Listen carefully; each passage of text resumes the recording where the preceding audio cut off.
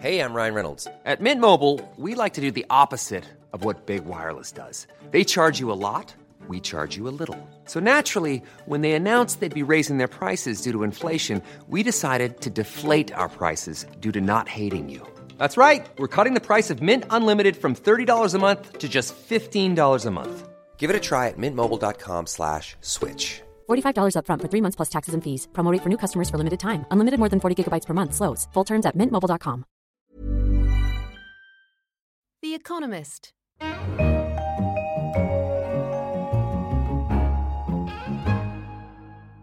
In London, this is The Economist. I'm Lane Green, the Deputy Books and Arts Editor. With me today to talk about his new book is Richard Cockett. Richard's an editor here at The Economist in London, and he was our Southeast Asia Bureau Chief from 2010 to 2014. His new book is called Blood, Dreams, and Gold, The Changing Face of Burma. Richard, I want to start by asking you, why publish this book now? Because we have a make-or-break election on November the 8th. Could be a real turning point in Burma's recent history. It should be the first relatively free and fair election for almost 50 years, and certainly since the end of direct military rule. It'll be closely watched, and the NLD, the Opposition National League for Democracy, could well win a majority at the election, and that could really kind of shake up Burma's politics. You mentioned that the NLD may well win the upcoming elections outright. Give us a sense of what day N+1 will look like if that happens. I'd be very surprised if the NLD won less than, say, 50% of the votes in Parliament. So 25 of the seats are military appointees, and you need three-quarters of the Parliament to change the constitution to get meaningful political change in the country. The military virtually have a lock on power because of that. So even if the NLD gets, say, 50%, impressive, but that's not enough. And furthermore, the rest of the seats, probably 20%, will be taken up by the ethnic minority parties. And the danger of this is entrenches the existing ethnic group divisions within the country. So what you'll have is an NLD, mostly Burman. You'll have a Shan party, Karen party, a Chin party, and then a military bloc, which means basically that it might not result in very much change in the country, and certainly not the constitutional change that it needs. So I predict months and months of horse trading ahead as they try to work what alliances might work best between the NLD and some of the ethnic groups. And the identity of the president, the next president, is very unclear as well. Okay, but let's go back a bit. You start by dealing quite a lot with the colonial history of Burma, and explain to us why that's so important to understanding where we are today. Well, I'm a historian by training, so I have a predisposition to look historically at subjects. A lot of Burma's current problems flow directly from the imposition of colonial rule by the British over the course of the 19th century. And in that position, it rubbed up against the Burman Empire. And from the 1820s, they began to have friction along the Burman-Indian border, and this led eventually to all-out war. The British won the First Anglo-Burman War. And then during the course of the 19th century, the British gobbled up more and more of the country and then invaded the whole place by 1885. And part of British rule was the mass immigration of people to Burma under the British open door policy, making Burma into one of the richest and most prosperous colonial nations of Southeast Asia, but at the same time radically changing the population demography of the country. And creating deep divisions between the indigenous Burmans and the millions of incomers. And those tensions and divisions remain to this day and have caused a lot of conflict and warfare in the 150 years since.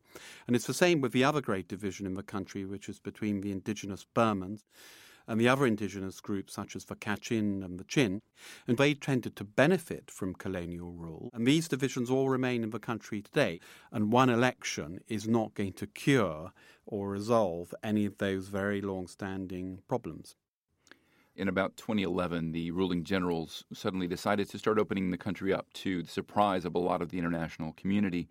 And they've allowed some limited elections so far and have also been pushing forward some political reforms since 2011. You spend your last chapter assessing those reforms. What's your conclusion? How far has the country come? I think the country has done pretty well in a very limited space of time.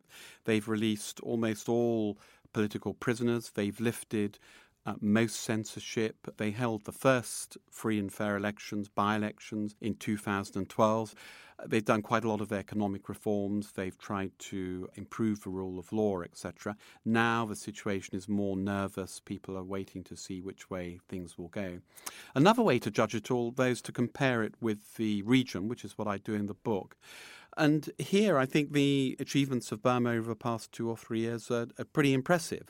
For instance, Burma shares a long border with Thailand. Thailand has been regressing like mad over the past couple of years. In the old days, when I was there 5 or 6 years ago, you used to meet a lot of Burman exiles, political dissidents. They'd run away from Burma. Now you meet quite a lot of Thai dissidents and exiles in Yangon, in Burma, saying, how lucky they are to be able to get out to a relatively free country. And it's the same if you look at Vietnam, very strict, very regressive in terms of human rights. There is a very strong disposition in the region for authoritarian control, for a lack of pluralism, and for the same guys to be in charge for a very, very long time. In fact, what Burma is trying to do is quite exciting and quite novel, and I believe we have to judge Burma by those standards rather than hoping that it might become some perfect liberal democracy just because we've all been bamboozled by Aung San Suu Kyi and her appearance in the West and how she seems to be such a sort of upstanding and outstanding advocate and adversement for human rights. You rightly call Aung San Suu Kyi the most famous political prisoner since Nelson Mandela, and yet you're also a bit critical of her in the book. And tell us a bit more about that. Yes, Aung San Suu Kyi, undoubtedly the most famous Burmese person in the world, and probably, one of the world's most famous politicians, full stop. She became, a very necessary burning symbol of opposition to military rule. But I argue that those very qualities that made her such a successful beacon for democracy and opposition focus to the military, since the change in 2011, those qualities have served her less well. So resolution can come to be inflexibility, that she's unable very much to change course despite all the circumstances around her changing. Her sort of indomitable spirit, etc., looks more like now that she won't take advice. She's very single-minded, and again, that served her well when she had one message to keep democracy alive during the 1990s and 2000s. But now when she has to negotiate with different groups, she'll have to form policies on economics or social policy or foreign policy subjects she actually has very little experience of.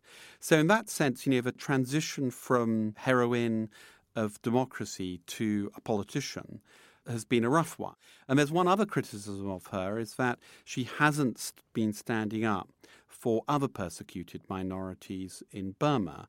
During the past 2 years, one minority in particular, the Rohingya Muslims, have been ruthlessly persecuted by the majority, the Burman Buddhists and Rakhine Buddhists, just as other ethnic minorities in the country have been disappointed that she hasn't stood up for their rights against the Burman military. So I think she's lost quite a lot of political credibility in the country and certainly outside the country. Well, many people say that one of the reasons to pay attention to the future of this country, which has been isolated and impoverished by decades of misrule from the generals, is that it lies strategically in a vital position between the new rising powers of India and China. Do you agree with this analysis of why Burma really matters? Yes, in good times, it provides perfect routes between the two of them. Already the Indians are developing a lot of sort of infrastructure projects in the west of the country. The Chinese, for a long while, have been developing infrastructures in the east of the country. So there is a theory that Burma could be a very good locus of cooperation. There's also a fear that Burma could become the locus for a new great game. America has become very interested in Burma as it attempts to offset the Asian expansion.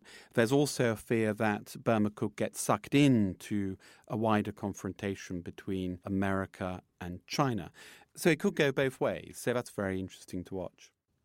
That was Richard Cockett, who was the Southeast Asia Bureau Chief for The Economist from 2010 to 2014, talking to me about his new book, Blood, Dreams, and Gold, The Changing Face of Burma. The book has just been released by Yale University Press. In London, this is The Economist.